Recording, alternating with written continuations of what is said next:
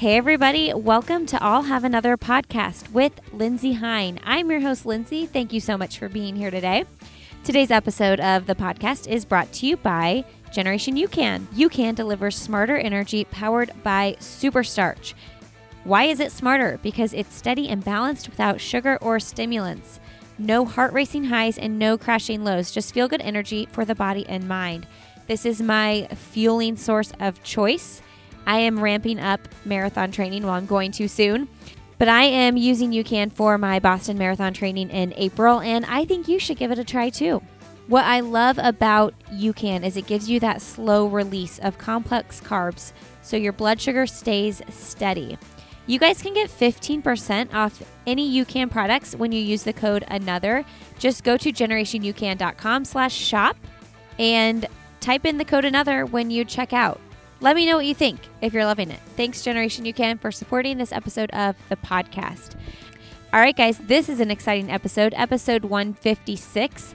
I get to talk with Emma Bates. She is the 2018 CIM champion. I know so many of you guys ran CIM this past weekend, and I want to say congratulations. I know there were a lot of great races out there, and if you didn't have the race that you were hoping for, there is another race around the corner. That's the beautiful thing about running in this sport is there's always ways to improve. And actually, Emma and I talk about this in this episode. Emma is a 12-time All-American. She's kind of snuck up on the distance running scene here recently.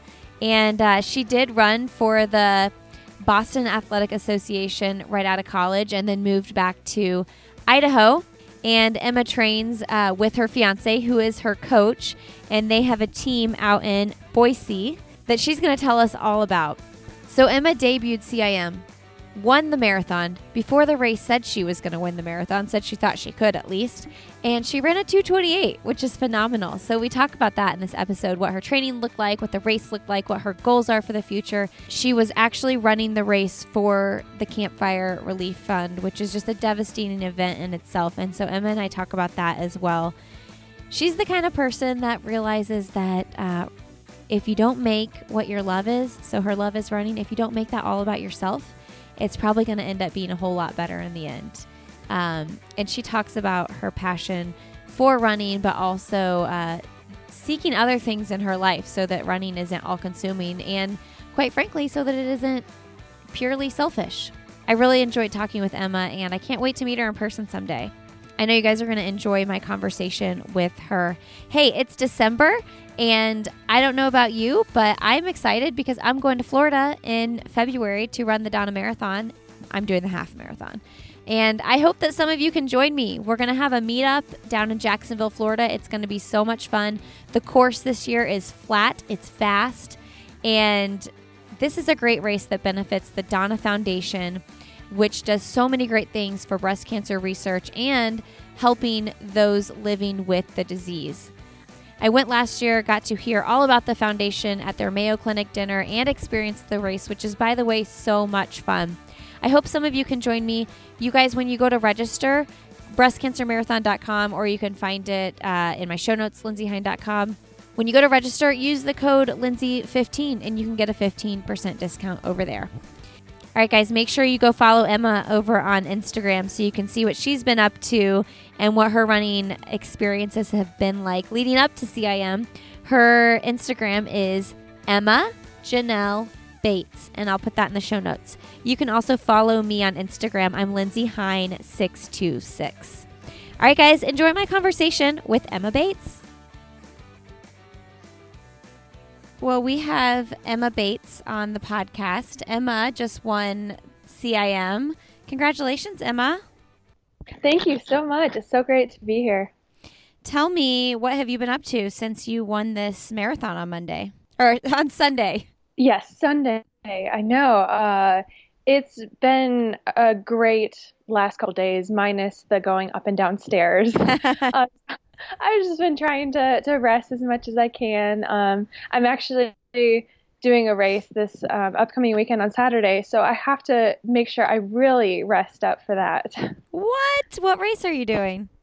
I'm running with my team Idaho Distance Project at Club Cross Nationals. So they don't expect much, but I'm going to try to show up for them. So just try to be off my feet as much as I can.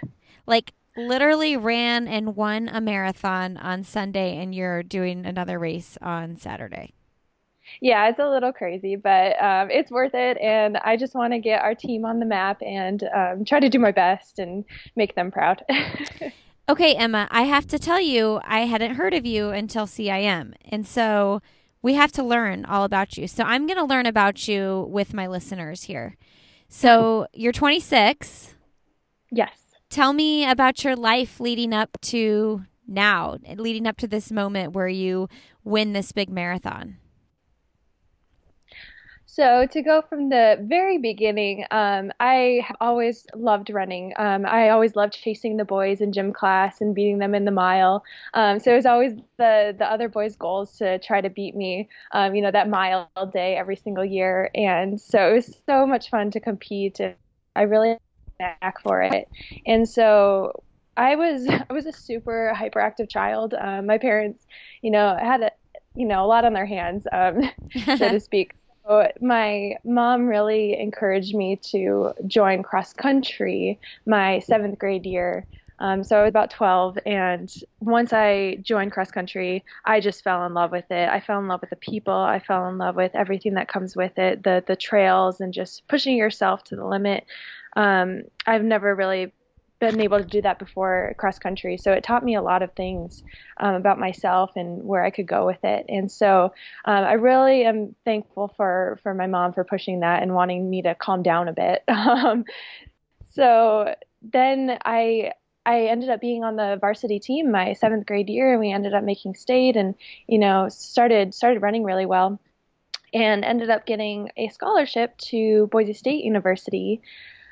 So I was thrilled. I came out here for a visit and immediately fell in love with the mountains and the beautiful scenery here and all the trails and loved the team. And so I came out here to Boise, and I was just planning on just running, just to be on the team and just to have a good time and, push myself a little bit more, but I didn't really know if it would take off. I really wanted to focus on my studies, of course. I wasn't super talented in high school. I mean, I ran great times of, 5 flat and 11 flat in the 2 mile, 5 flat in the mile. So still really solid, but not at the national level. So I wasn't, nobody expected me to get much better than that. Yeah, but you're a 12-time All-American. Yeah, so I just fell in love with running so much more once I got out here and ended up running, a lot more than I had in high school and met people that were just as, motivated to improve. And it just took off from there. And my time started improving so much. And finally, I ended up breaking 17 in the 5K. And that was like the turning point. That was when I was like, holy cow, I could really do something here. And so just putting my head down and, just trying to get the best out of myself. I ended up, becoming a 12-time All-American and winning nationals, my junior year of college in the 10K. And it's just been an amazing ride since then. And ended up, being able to be on a team professionally out in Boston at the Boston Athletic Association. They took a chance on me, and it didn't turn out there, but I ended up moving back to Boise where I am now, and I've been thriving since. Okay, so tell me about the experience with Boston. How long did you do that, and what was what were you expecting out of that, and what changed that you ended up moving back to Boise? So I don't think I was quite ready for the professional running world at that time. I think I kind of took things for granted. I wasn't appreciating running as much as I probably should have. So I went out there for a couple years and, was just running. I wasn't doing anything else. That was my career. And for it to be your career, it changes your mindset so much. And once I wasn't running well or as well as I had hoped, you just become you just feel not, I don't want to say worthless, but it messes up your psyche and, your self-worth. And I wasn't I wasn't coming out of that, and for that to be your, source of income, and for you to not be earning that in the sense that you want to be, really messed with my head, and I just wasn't enjoying it anymore.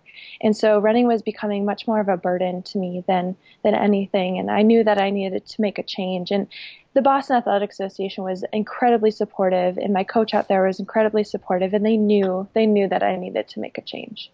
Okay, so yeah, you were young. I mean, you went there straight out of college, and you're only 26 now. So how long have you been back to? And I feel like I say Boise wrong. How long have you been back? Am I saying it wrong? Boise. Boise. Yes. See, I always say Boise. All of us Midwestern people, all of us hillbillies out here in the Midwest, we say Boise. I did too. I'm from Minnesota, so I would say Boise all the time, and you snap out of it pretty quick here because people are on top of it. Okay, yeah, because I actually don't know until I talk to you and hear you pronouncing it that way that I've ever heard it pronounced like that. Yeah. It's definitely people who just live here that call it that, but we'll definitely let you know. You'll let us know that we are saying it wrong. Okay, so Boise. So you say C, everybody, not Boise. Yes. Got it. All right, so how long have you been back? I mean, because you must have not been at Boston for very long if you're only 26 now. Right. So I was there for about 2 years, and then my fiance moved out there with me. Then we decided that we wanted to move back to Idaho. And it was in the process of, I think, September, October, that we didn't know where we were going to live. We just knew we wanted to move back. But we knew we wanted to buy a house out here. So we ended up staying with my mom and then his parents for a couple months. And we were just homeless, and we just didn't know. And so we were like searching online, trying to like find a house to buy, basically. And we found one.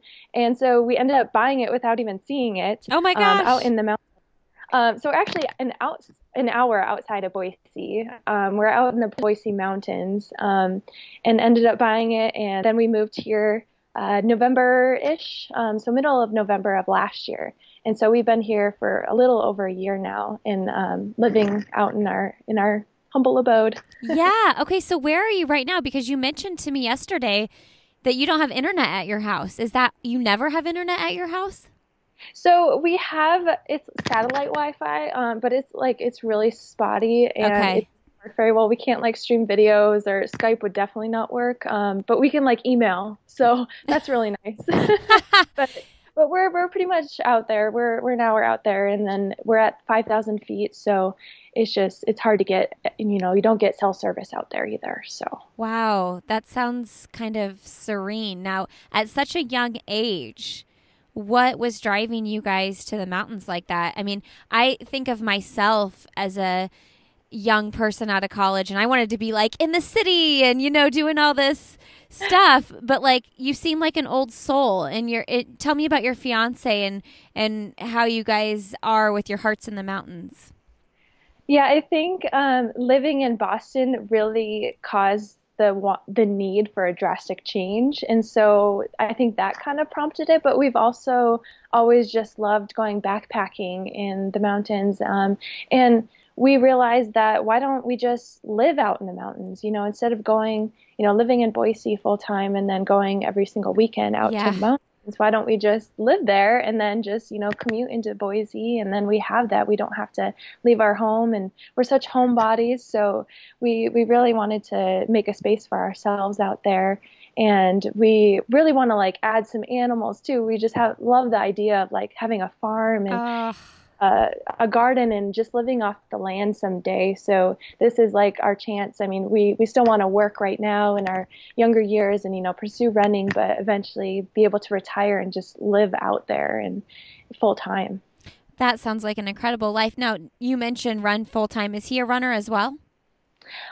He was competitive before, but now he just coaches. So he coaches our entire team, and he does all of our workouts with us. He does like 4 workouts a week. So he just wanted to help. So he's super fit, and he could compete really well, but he's focused on just bettering other people and bettering our success. Okay, so your fiance is your coach. When are you guys getting married?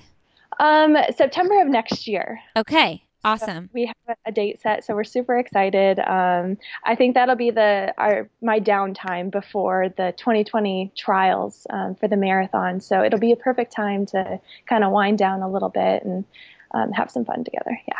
Okay, so tell me this. Obviously, 2:28 debut marathon, incredible. Congratulations on that. Thank you. What's your half marathon PR? Have you ever run a half marathon? I'm learning all these things about you along with everybody else. Yeah, I know that there's not a whole lot of information on me yet just because this whole year has just progressed so rapidly. So I did my first half marathon a little over a year ago at Monterey Half. So that was like November 11th. Ended up running like just under 75 minutes. It was such a hard race, very hard. So I wasn't super excited about, 75 minutes-ish. So then I went to race in Doha, and that was like a few months later, and I ended up PRing by 2 minutes, Wow. which is awesome. And so I was like, I can probably continue this. And I was also working like 50 to 60 hours a week running. What? Yeah. So What were you doing working wise? You mean running working or like doing something else? doing 2 other jobs. What were you doing? I still nanny, but I was also working at Whole Foods. Okay. So I was working, 12 hours a day, and then, the hour commute to our house, hour commute back, and Oh my everything. gosh. So it was just basically run, eat, sleep. But I ended up PRing by 2 minutes, so I was like, holy cow, this is amazing. Running is going super well. So then I wanted to train more, and I knew that I wanted to do a marathon at that point at the end of this year. Okay, so wait, take us back. When was the Doha race? That was January. Okay, that was January. So we're talking 11 months later. Okay. Yes. And so then I ended up being selected for the World Half team that went into Valencia because Sarah Hall had dropped out. And so I was like the alternate. And so they asked me like last minute, like a week before, if I wanted to go to Spain to run at the World Half Champs. And so I was like, of course I do. But I wasn't, training at this point. I had taken a break after the Doha Half, and I wasn't fit at all. So I went there and then ended up PRing by over a minute again, and being the first American. And so that was like Cameron, my coach, was just like, I don't know, like, what is going on? Like, how are you progressing this fast? He didn't really understand. He believes in the training, but it was just like, this is just happening so quickly. And so we were super excited after that, and then just started adding races onto the docket. And that's your fiance, right, Ben? Yes, Okay. Cameron, sorry. Yes, Coach Cameron. Coach Cameron. Sorry, I interrupted you. Keep going. And so I've done 3 halves. So that's my PR, was 71:45. I haven't done one since. I was just doing random road races just to see like what I could do, what distance I liked, and ended up running the 25K championships and doing really well there. And that's kind of what prompted the CIM decision, was because it was part of the USATF racing series. Yeah, in the 20K, you got third to Sarah Hall and Allie Kiefer, right? Yeah, that's the 20K. So the 25K, there's so many distances. I know, right? Okay. Yeah. So the 25K was just in May, I believe. Okay. Yep. So, but the 20K, yeah, I ended up doing super well there. So CIM was one of those races that it was either going to be, Sarah Hall or I competing for the series win. So yeah, if you look back, at what you've done this year, you're actually someone we should all know, and you should be on our radar. I'm looking back at all these, your Instagram posts and these races that you've done, like we should know about you. So I want to talk about, though, going from Boston, kind of like letting that go for a little bit and saying, I need to refocus my energy because clearly this is like draining me and I'm not seeing what I want to see and it's not making me as happy as I thought it would. What do you think it was that, you go to nanny, you work at Whole Foods, and then you start excelling like crazy? Do you think it was a mind shift? Yeah, I definitely think it was. I think having your focus on something else, and having running more as an outlet, not, having that as your main source of income, it becomes more of why you did it in the first place. I mean, we all start running because we want to run. We don't do it because, of the paycheck. And it doesn't, I mean, professional running doesn't pay much at all. But we do it because we love it. And I didn't realize how important it was in my life until, I didn't have it as that source of income. More just like doing it because, I wanted to do it every single day. And I took time out of my very busy schedule to do it because that's what made me happy. And so, yeah, I think moving was also a key. I just love running here. There's just so many more trails than Boston. Not to knock on Boston. I mean, people can get very good there and people love running there, but it just wasn't an environment that I thrived in. So that was definitely a big change. And that's something that has definitely been a part of my success. And it's definitely a mature decision to make at the age that you made it, to say, you knew and you're talented and you're gifted and you're hardworking enough to make something of this, but to know that it was time to move to something else. And then now look at the success it's bringing you. Now, what are you thinking now? Because clearly this has worked, but running a 2:28 debut marathon yells, I'm good enough to be a sponsored, athlete. So like, what are your thoughts? Are you even thinking about that right now? Yes and no. Like I would love to be sponsored. I'm not going to change anything that I do.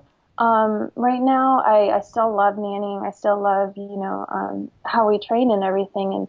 But it also is super exciting to know that, I have a bright future ahead. And, 228 is a great debut. I know that, but I know there's so much more within myself. And I know that, we've only been training for this for, the past year. And I believe in my training so much. And having the support system that I do have here, I think the sky is the limit. So I'm super stoked to continue this and to keep just, putting my head down and working hard just like I did this last year. When did you sign up for CIM? It was, I want to say, before the 10 mile, the Twin Cities 10 mile, but I knew, much longer before that I was going to sign up for it. I've heard great things about the race and everybody, has such a good time and, runs super fast there. So, I knew that I wanted to do it for a real long time. It was kind of flip-flopping back and forth between Chicago and CIM. I've heard Chicago is a great race as well, but I didn't want to get in over my head. I didn't want to be racing women that have ran, sub 220. I really wanted to race women that were around the same caliber as me, and so I thought CIM was the perfect fit for that. So you wanted to make sure you wanted to run your debut marathon on a fast course. You wanted to debut a fast time. Yeah, it was more like, I think the main focus was wanting to win, just to get into a winning mentality again. I never won my professional race. The last time I won a big race was 2014 NCAA's 10K, and so just for my confidence level, just to be able to know that I can compete again and be at the top again. Yeah, and I mean, that Let's Run article came out that said going into the race, you said you thought you could win. So do you think putting it out there made you more fired up to do it? Did you feel like you were kind of holding yourself accountable by saying that? Oh, definitely. I think saying it, I was just hoping, saying it enough would make it come to fruition. So everybody kept asking me what time I wanted to run too. And I was like, I don't care. I just want to win. I just want to win. So Steph Bruce ran and she got second place to you, and she kind of ran last minute after coming off New York. So when she announced that she was running, were you thinking, the competition just got hotter? Oh, of course. She is an amazing competitor. She's so tough, so gritty. And so I knew that she was going to be a force to be reckoned with. And sure enough, she was. She ran amazing. And so she PR'd. And Oh my gosh, she's such an inspiration. And so it's very cool to see her succeed and take second. And but I was definitely worried, yes, going in.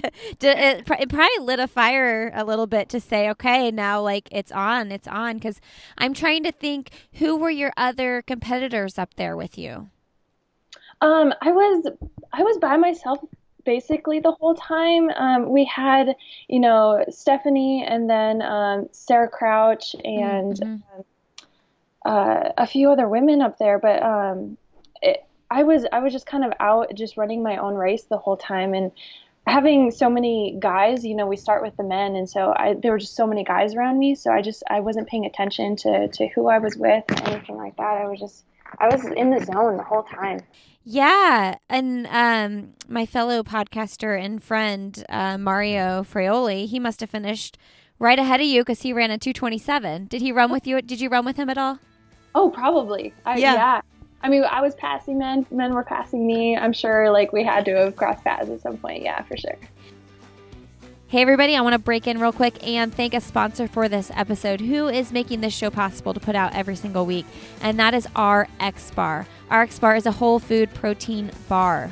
RX Bar wants to build things the right way. RX Bar believes in the power of transparency and lets the core ingredients do all the talking, with all of them listed on the front of the packaging. You'd likely recognize RX Bar at the shelf. They're the ones that have egg whites for protein, dates to bind, nuts for texture, and other delicious ingredients like unsweetened chocolate, real fruit, and spices like sea salt or cinnamon. RX Bars are gluten-free, soy-free, and dairy-free. No artificial colors, flavors, or preservatives or fillers.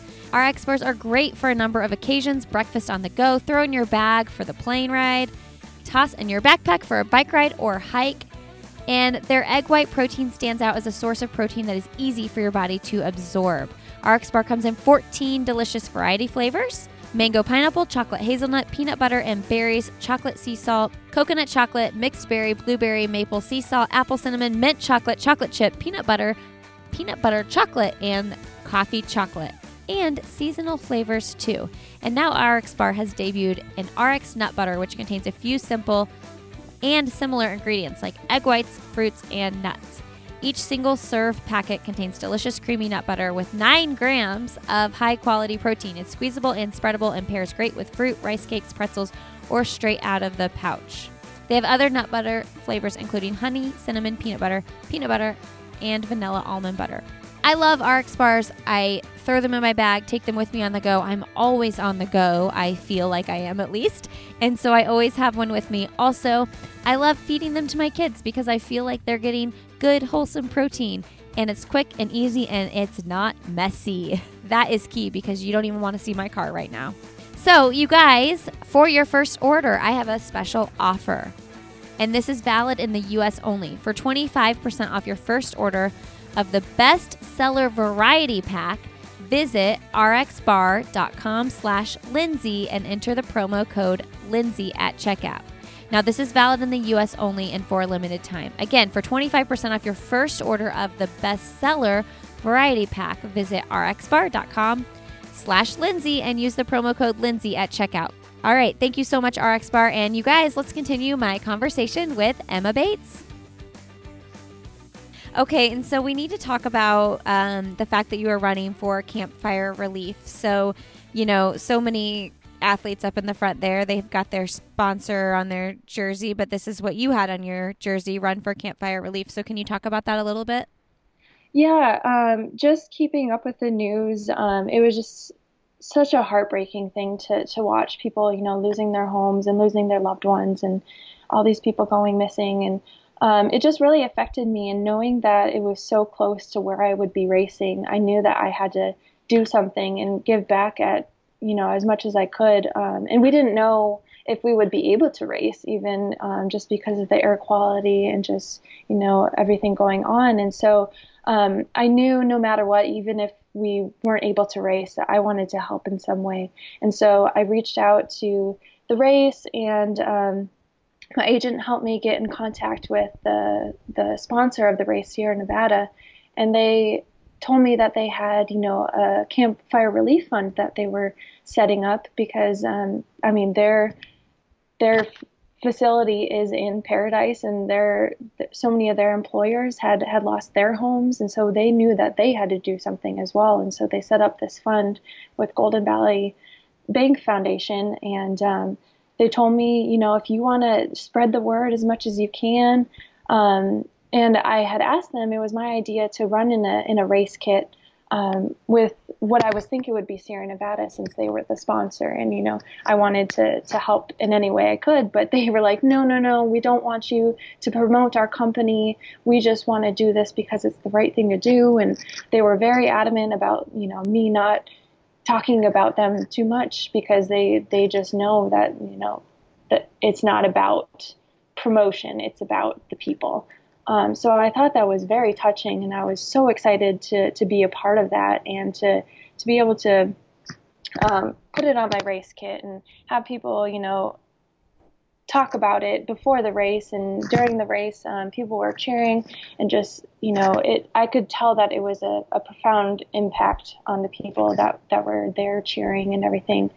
So I knew it was the right thing to do. It's such a small thing that I could have done. It's the smallest thing that I could do, but I wanted to get the word out there. So I shared a bunch of photos on Instagram just to get the Campfire Relief out there into the world as much as I could. But I'm also reaching out to the Boise-based breweries and Idaho-based breweries and asking them if they could help out in any way that they can. Sierra Nevada has a new IPA that they just brewed, and they're donating all of the sales in the proceeds to the Campfire Relief Fund. And so they're asking all the breweries across the country to do this as well. And I'm setting up a bunch of events with the Boise breweries here. They want to do more. They don't just want to, sell the beer. They want to have, bring as many people in as they can. So we're trying to set up these events and take it further, even past, the race.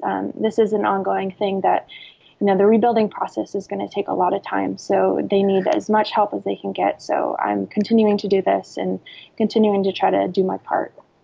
That is so cool. Like, I just would have never known that about Sierra Nevada. And because, like you said, they were very much adamant about you not, plastering their logo on everything. Yeah. They're a very humble company, and I think everybody should know that. I know that's so silly. It's so, ironic, but they're something special. Absolutely. Well, I dig some Sierra Nevada. I don't know what it's called. Pale ale, the one in the green container or the green packaging. Do you know which one I'm talking about? Yes. It's ironic because I'm actually allergic to beer, so really I about beer. Yeah. Oh man. Okay, that's so cool. Well, thank you for doing that. And so your fund, you raising awareness and funds, do you have a page that's actually your page where you're trying to raise a certain dollar amount or anything? I have a link on my Instagram that takes you straight to Golden Valley Bank Foundation, and they have an entire donation page and where it goes to, how it's used, and it's amazing. So I can keep posting about that on Twitter too, just to get it all over the place. But Instagram is the main stage for where people can go. Man, it is devastating. It's it's crazy to fathom how it even happened. I know. They're still, trying to decipher, what exactly happened. And I mean, with all the rain that has occurred there, I mean, it's just becoming such a difficult thing to, recover from and try to find the missing victims and everything like that, and to really get to the bottom of what caused it. And so they're having a really hard time there. I mean, the rain helped obviously put the fires out and help with the smoke, but it's very challenging now that they did have the rain. So they need our help. Man, it doesn't even seem like, reality. Now, this is so beyond the point, but I am curious. Did you notice a difference in the air quality? No, I didn't. I think that with the rain, it definitely did help. So I didn't notice a difference at all. No. All right. Well, let's move on to something not so sad, though. Thoughts and prayers and, anything that we can do for the people out there. I'm going to put a link to your page in the show notes as well. And let's just give Sierra Nevada a shout out. I mean, seriously, that's amazing. They are amazing. And Chrissy, their marketing person, was amazing to work with, and she's such a sweetheart. And she was just so thankful for me to, want to do my part. And so, shout out to her for organizing everything with me and letting me be a part of that. Can you remind me real quick how you got connected with Sierra Nevada specifically? So they're the sponsors of CIM, and so Okay. The race director, Scott, actually got us all in contact, and my agent, Ray. And so it was definitely a group effort and just getting everything organized and involved. And so there was more to it than just wearing a singlet. There was a lot that was done. Yeah. Okay, so Emma, tell us about your training, because are you no longer working at Whole Foods and just nannying? Is that the case? Yes, so just because I was traveling so much for races, I just didn't think it was fair for me to keep asking people to fill in for me at home. So I was like, I'll just take this time to focus on running a little bit more and try to recover a little bit more and, just do the nannying thing. And I love it. I get to hang out with a 3-year-old all day, so it's great. Okay, so you're nannying one little boy or little girl? One little boy, yes. Bjorn is his name. Aw, and so is that full time? Is that a Monday through Friday thing? Yes, Monday through Friday. It's only 4 hours a day, which is amazing. He goes to school, and so I just pick him up from school, and then we do our thing the rest of the day. But so it basically consists of me running in the morning, and then getting off work in the afternoon. I run again usually, but it's kind of been difficult this past month because my fiance, he works at UPS, and so now he went from working at 10:30 a.m. to now 4 a.m. Because of the influx of Christmas and everything like that. So I've been waking up with him at 4 a.m. and then we drive down and down to Boise, and then I sleep for a bit, and then once he gets back, then we go for a run together. And then I go to work, and then I get off work, and then we go for a run together again. So you run together twice?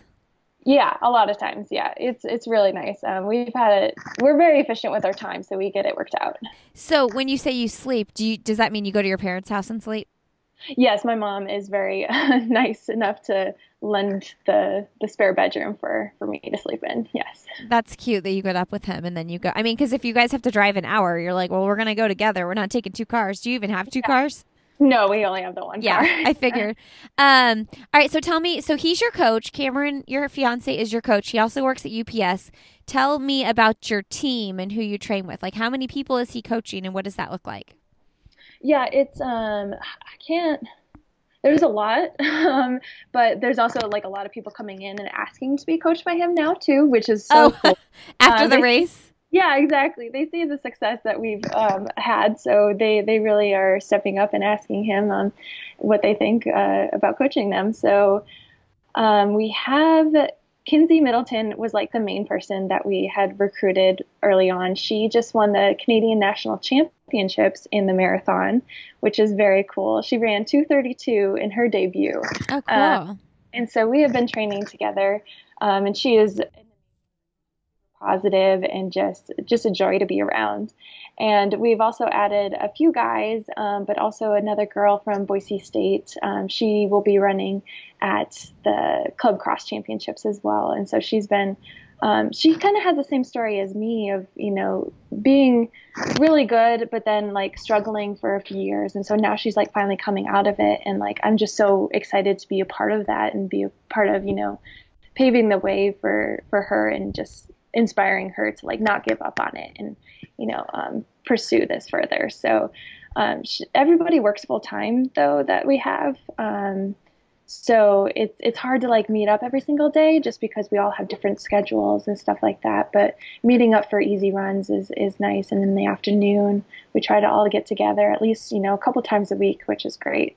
But Cameron loves coaching people, and so working at UPS is just like a side gig for him. Coaching is like his main focus. So he's super pumped to be bringing a team to the Club Cross Country Championships next weekend and see what we can do. All right, so tell me about the Club Cross Country thing. Is there 7 of you going to run? Is that what that looks like? There's 5 of us Okay. going. So you can take 7, but we could only find 5 people that have the time to do it. So we really want to compete for the win if we can, but there's so many good club runners out there, the club teams. So we just want to get our name on the map and kind of spread the word about the Idaho Distance Project and try to recruit as many people as we can and see if people, respond to that. And our main goal is to just try to boost the running community in Boise. It's predominantly a biking community, so we really want to get the running out there and to try to boost that and get as many people involved as we can. Okay, so explain Club Cross to us though, because if you were, for instance, running for Saucony or Nike or whatever, would you still go compete Club Cross, or are these just like smaller club teams? I don't understand the process. Okay, so you can compete individually, but you don't get anything for it. It's mainly a team aspect, and so it's mostly like smaller clubs, like the Boston Athletic Association would always run it, Hanson's Brooks, a bunch of like big teams, but not like just Saucony or Adidas or Asics. It's the accumulation of just people in the same area. And so it's definitely very competitive, but the main thing is, just competing as a team. And individually, you can qualify for the Edinburgh Bupa meet, which is in January, which is a very big meet out in Scotland. And so a lot of people run it to try to qualify for that or other cross-country races that are, during this time. So cross-country isn't like a main focus in the running community, I don't think, but it's definitely on the rise, and I think that the Club Cross Country Championships lend hand to that. Now, how do you feel that doing races like that benefit you to racing CIM or, marathoning? I think it just is a great way to get people together, and it's just so much fun running as a team, running for more than yourself. And I think that it really boosts team morale and athletic morale, and being able to train with people for that, it lends hand to, continuing to train together. And so if somebody just, wants to come out and join us for the Club Cross Country Championships, but then they have so much fun in it and they see, what it can be, being on a team and everything like that, then we can continue that drive and continue working together and to work towards bigger goals, not just, the cross-country championships, but beyond. And so hopefully everybody we compete with this weekend, we can kind of boost each other into the direction of, bigger and better things. I love that you work with your husband, and also like, as in he coaches you, but also that you guys run together a lot. And I really value goal setting and running with my husband as well. And, accomplishing things together. Like, even if it's my project, but he's got skin in the game, that's a really cool thing. So talk about your relationship with that and what it looks like. Yeah. We were a little hesitant at first for him to coach me fully. That's why I seeked out the Boston Athletic Association, just because I thought I needed a coach that wasn't him. He has always been there for me, and he's always given me advice, but I was hesitant because everybody's like, well, it could end badly and stuff like that.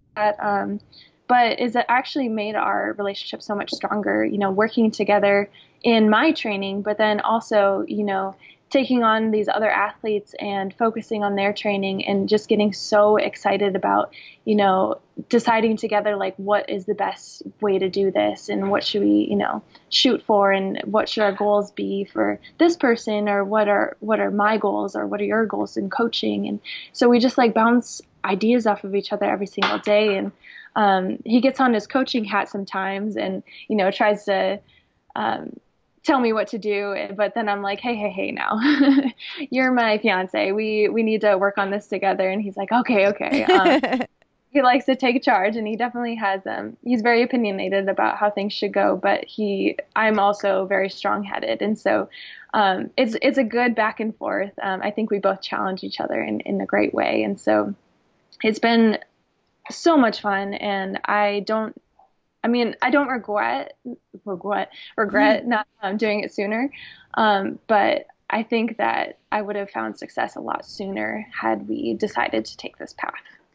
Yeah, well, and you say, sooner, but man, you're so young still, and we see marathoners excelling in their mid 30s, and so it's really exciting to see how many years of this you really have left. Yeah, and that's why I'm taking it very slowly. We know that this is a progression and it's a process. And Cameron is the first one to be like, don't put 100% into this workout. Don't put 100% into this training cycle. Like, we need to make sure that you have longevity in this career. So he's always wanted to hold me back, which is really good, because that's what us runners need. Sometimes we're a little too motivated and we push ourselves a little too far and get injured or get burnt out. So it's really nice to have him to, he's been there before. He's competed at the marathon level and knows what it takes. And he got a little burnt out. And so he knows exactly what fine line to be up to and not cross. What, is he the same age as you? He is 5 years older than me. Okay. What's his marathon PR? What did he do in the marathon? He ran 2:21 in the marathon, which, considering how he wasn't bad in high school, but he ran like a 4:40 mile in high school, which is not bad. But for a male competing at the professional level, it's not great. So he coached himself into a 2:21 marathon, and then he didn't want to run marathons anymore. He decided he wanted to train for the mile. So he actually broke 4 in the mile a couple years ago. Wow.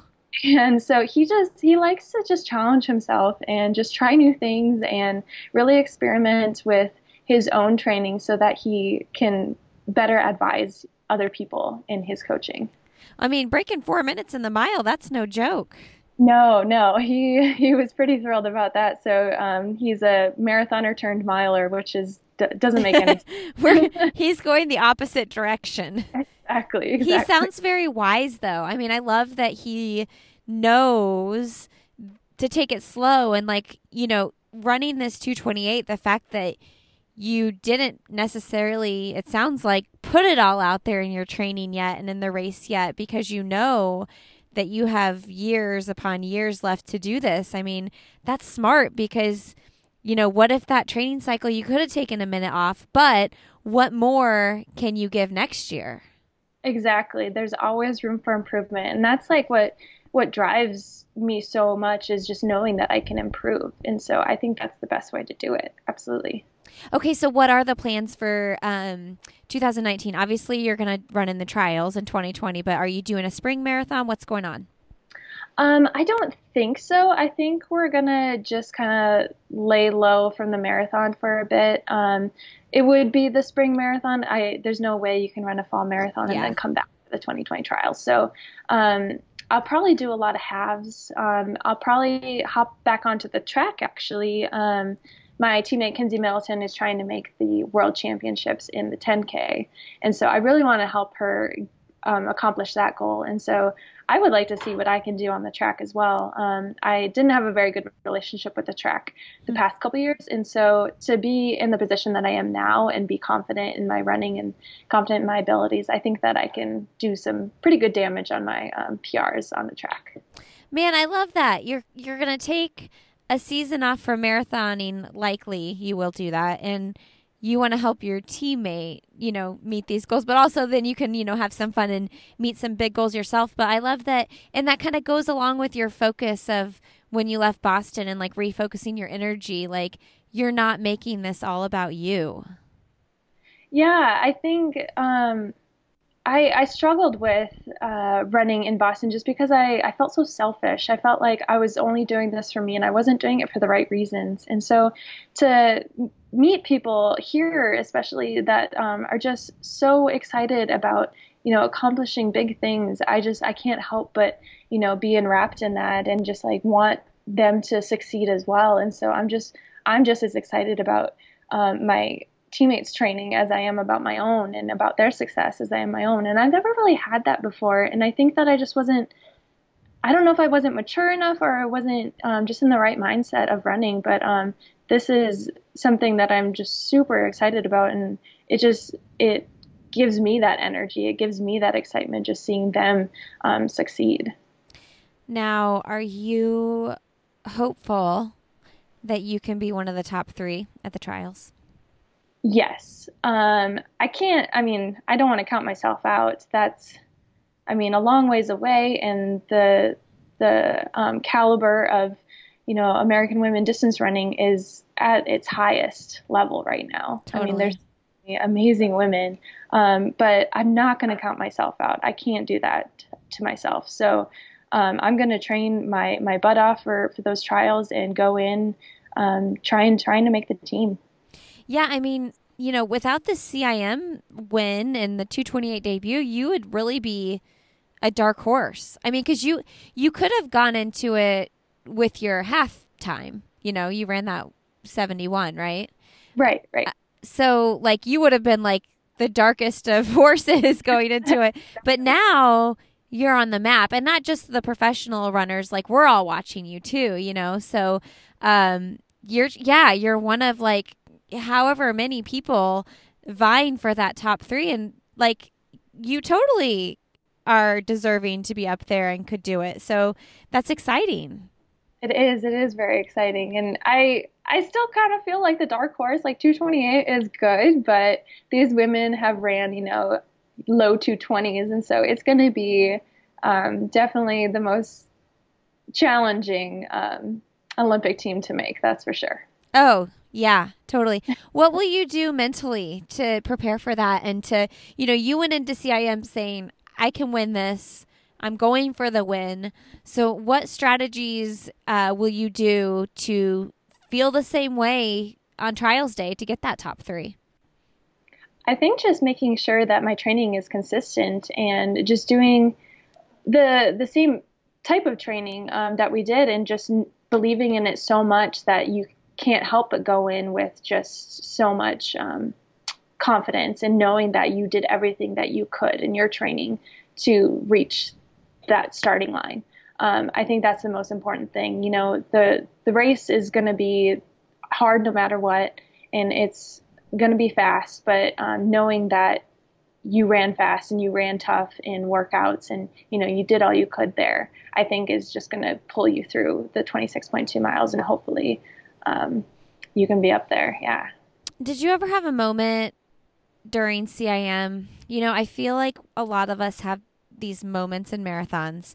And I think it was Paula Ratcliffe that said this on a recent interview, that you have those dark moments. They're going to come, but they're going to pass. And you just have to remind yourself of that when it happens. Did you have any dark moments during CIM? I did, but it was nutrition related. We really wanted to make sure I didn't bonk during the race. So we kind of erred on the side of caution by having a GU and a carb drink at every single water stop. So that's every 5K of the race. And so I just would drink all of the carb drink and all of the GU. And it wasn't until probably about 12 and a half miles that it started coming up. I was going to lose my cookies. It was not fun. So those were the dark moments where I didn't know if I would be able to keep all of the drink and all of the nutrition down. So it was never a point where my legs were faltering or my mind was faltering. It was just my stomach not being able to get through it. And so those were the really dark times where I had to sideline myself a little bit and try to not, get out of the way of the other runners so I wouldn't, slow them down or anything, because I was about to lose it a few times. So. Oh my gosh. So what did you do? You said that was mile 12. Did you back off the nutrition because you couldn't keep it down? A little bit, yes. But also I was just well, I don't want to bonk. I don't want to hit the, I've just heard so many times of people, hitting that proverbial wall. And so I didn't want to do that. So I just tried to get it down every single water stop. So those were the dark times where I was like, oh no, there's another water stop. I don't want to do this. But I knew that I had to keep taking things down, especially if I did lose it all. I wanted to hydrate myself and get that stuff down. But I ended up keeping it all down until I crossed the finish line basically, and then just everything came out. Yeah, I mean, every 5K seems like a lot for how fast you're running. Yeah, yeah. And I think that we definitely learned that I don't need that much. We learned for the next marathon that we can probably back off that a little bit. But I'm glad that we went into it erring on the side of caution because I don't have a summary, but we know that I don't need that much for sure. Interesting. That's so interesting. All right, Emma. Well, I'm so excited for you. Is there anything else about CIM that was, I mean, that's the other thing. This is your first marathon. It's not like you just won CIM with this 2:28. It's your first marathon. You learn a lot from your first marathon. What did you learn from it? I learned that it is so much more fun than I thought it would be. It is like track races are cool because you're on the track and everybody can see you at all times and are cheering for you. But there's something about like road racing, and especially the marathon, and just the camaraderie that you have with the other athletes running and the people that are lining the streets. I mean, you just feel like such a strong connection to everybody out there, and everybody's just so excited, and you just are feeding off that energy the whole time, and you're running slow enough where you can actually like observe what's going on, and there's just so many funny people and so many funny signs, and it's just so much fun, and I enjoyed every single minute of it. And that's what you have to do in the marathon, is just take it all in and just absorb everything and just have a good time. It was so much fun. Even when it hurts. How do you do that when it hurts? Just try to relax as much as you can, I think, is the main thing. Don't think that you're not going to feel good again. The marathon is so up and down, so you're going to have a really bad patch, but then you're going to have a really good patch, and just take advantage of when you feel good, and dial it back when you don't, and just try to focus on, good things instead of how much it hurts. Now, I forgot to ask you this, how many miles were you peaking out at to like weekly for CIM? So I got up to 120 a couple times, wow. but I realized that to get more quality out of my workouts, that I need to dial it back to like 110 to 115. That's kind of my sweet spot. So I would feel a lot better doing 110 to 115. So it was averaging that probably. What's your longest long run? 24 miles. Okay. Interesting. Yeah. So that's just like easy run though. That's not like a training run. So easy 24 miles. What do you do to recover? I mean, I'm ramping up my miles post baby real slow and not very fat, not very many. But even as I get older, it's like, man, I have got to take care of my body, like these post run stretches and foam rolling and all this. What are your like key things that you do? I am the worst person about stretching. It is my weakness. It is absolutely my kryptonite. But I know that it is very important to stretch and to roll out. But also, like if you can go to a local PT, I've realized that that's like something that is very important just to keep everything in check. Uh-huh. They really understand, what's going on without you even telling them. They can pinpoint, this is a certain weakness right now, and you need to focus on this. And so once they tell you those kinds of things, or once you decipher those things, then focus on the strength training that comes with that. So if your your hips are weak, then focus on, your hips for a while and strengthen those up, and maybe your quads or your hamstrings. So there's so many things that you can do, but not overdoing it as well. I don't do heavy lifting. I just do body weight training. And so just focusing on my weaknesses is something that I think is very important to increase your mileage, to do that before you increase your mileage, because once you increase your mileage and you have, a a weak hamstring or something, I mean, everything's just going to be out of whack, and then you're going to be set back so far. So I think strength training is definitely the biggest key to increasing your mileage. That's smart. Yeah. And I think people are prone to saying, oh, I can run 3 more miles, but it's, on the back end of this run, but it's like, well, maybe 25 minutes of strength training would be better than those extra 3 miles, For sure, for sure. It's all about the little things. So if you focus on those, you can run a lot further. All right, Emma. Well, let's do this again before the trials. Can we do that? Yeah, absolutely. I would love to. Let's wrap up with the end of the podcast questions then, and I'll let you. What are you doing the rest of the day? I have to work. Nanny. But yep, nanny. And I'm not running today. I'll probably just run once or twice this week. So. Have you ran yet? No. I mean, it's only Wednesday. My gosh. Yeah, it's like still so fresh. I've been going on some long walks with my dogs though, so that's been nice. How many dogs do you guys have? 2. What are their names? Nanuka is the Samoyed that we have, and then Bastille is our Great Pyrenees. Oh, that's cool. Do you listen to music? I don't actually. I was listening to classical music for a while when I was training by myself, but now I have so many people running with me all the time, so I don't need it. But do you listen to music like when you're not running? Oh, yes. I was like, you don't listen to music ever? Yeah, that would be weird. Well, there are people that just like aren't music people. Like my sister-in-law, for instance, she's just not a music person. And I'm the kind of person that has music on 24/7 because it's just like gives me life. What kind of music do you like? It always changes. But right now I really love Aurora. Aurora? Aurora is her name. Yes. Okay. She's a Norwegian singer, and I just love her stuff. She's very ethereal. I really like it. And you said you used to run to classical music. Tell me about that. So I was running by myself last winter before I really started training with Kinsey, and my fiance had to work. So he would drop me off about 10 miles from Boise so that I could get my runs in and like be efficient with our time and everything. So I would be out there. It was, the middle of winter, so it's super dark and I'm just by myself. And so I needed something to like keep me calm.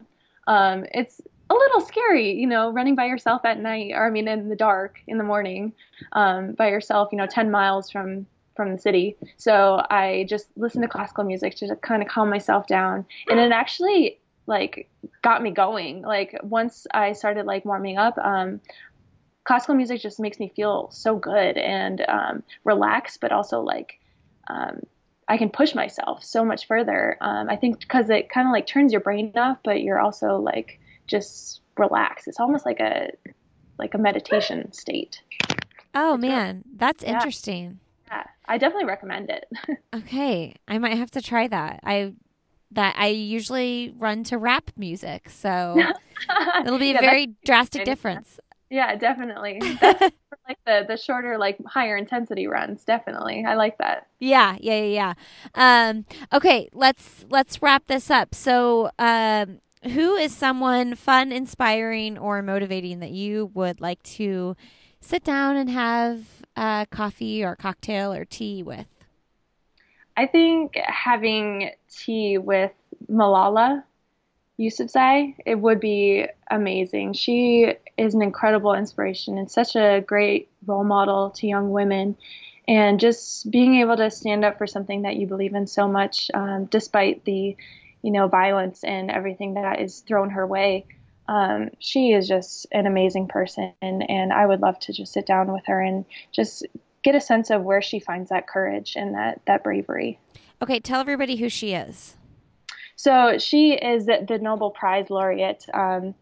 She was 15, I think, when she stood up to the Taliban and the Pakistani government, and she wanted them to know that she's an activist for female education and education of women and children and everything. So she stood up to the government and told them that this needs to happen, that we need to give these people education. And she has spread it all over the world. She is an amazing person, amazing advocate for women and children, and has her own fund now, even Malala Fund.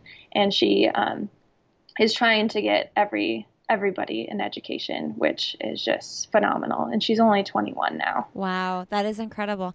Well, that doesn't surprise me that that's the person that you chose. Just based on what I've learned from you in the hour we've talked.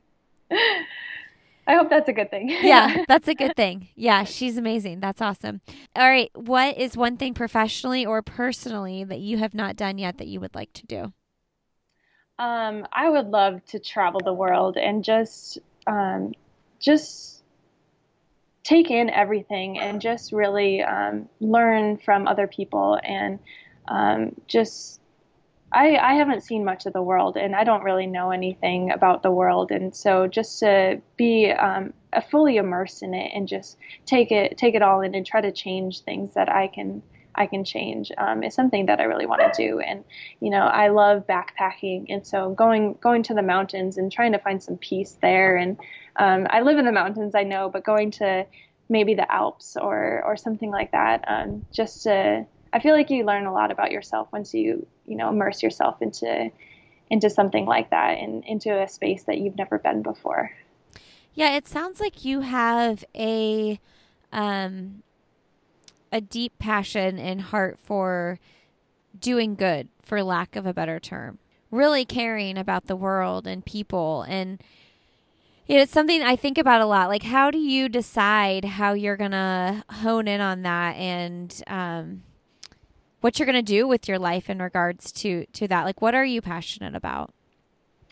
I'm passionate about running, but I think it's because I have always had a passion for having a voice for people that don't.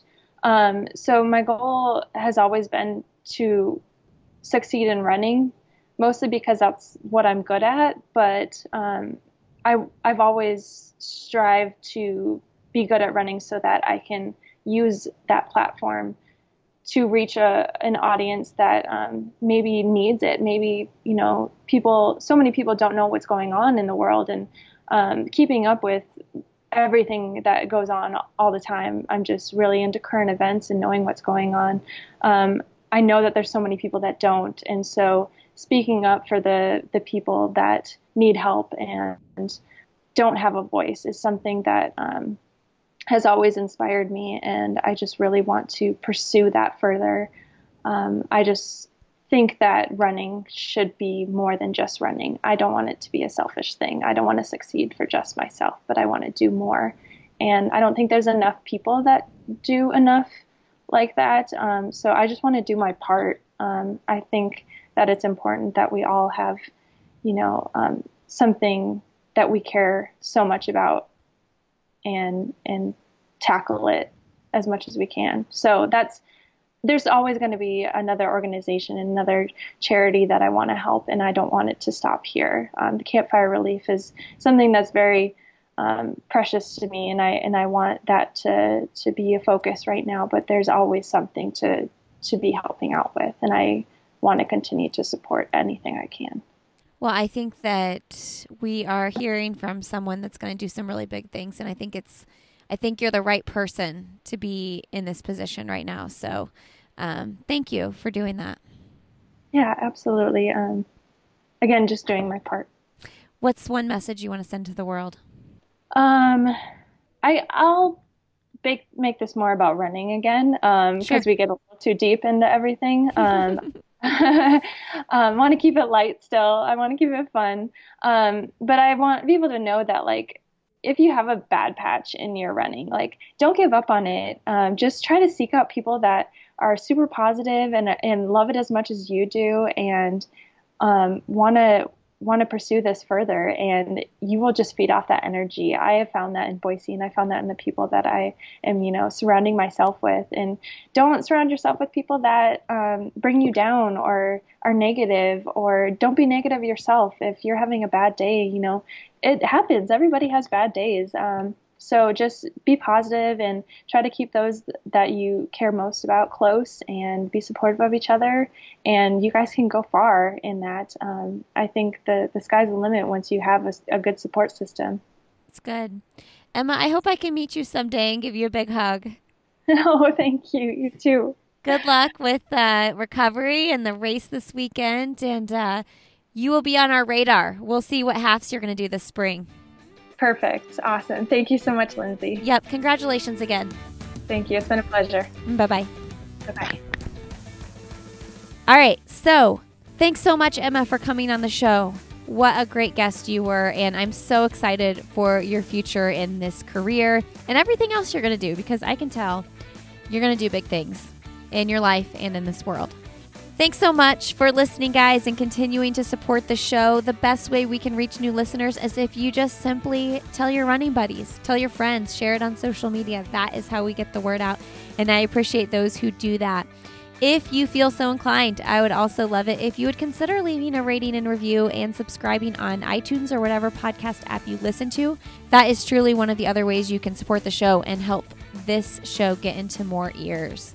Hey, I always love to hear from you guys. You can email me at lindsay@lindsayhine.com if you have guest suggestions or anything like that.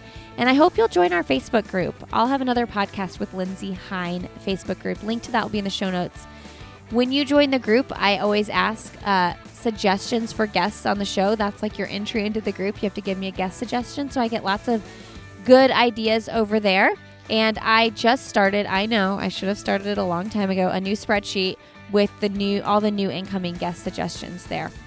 So definitely find us over there, because that's also a great way to connect with other listeners. If you're ever in a certain town and you want to meet up with other runners or people who listen to the show, it's a great way to connect and do that. And people talk about races and training and whatnot over there as well. All right, everybody. Well, enjoy your Friday. Have a great rest of the weekend. And as always, I'll see you next Friday.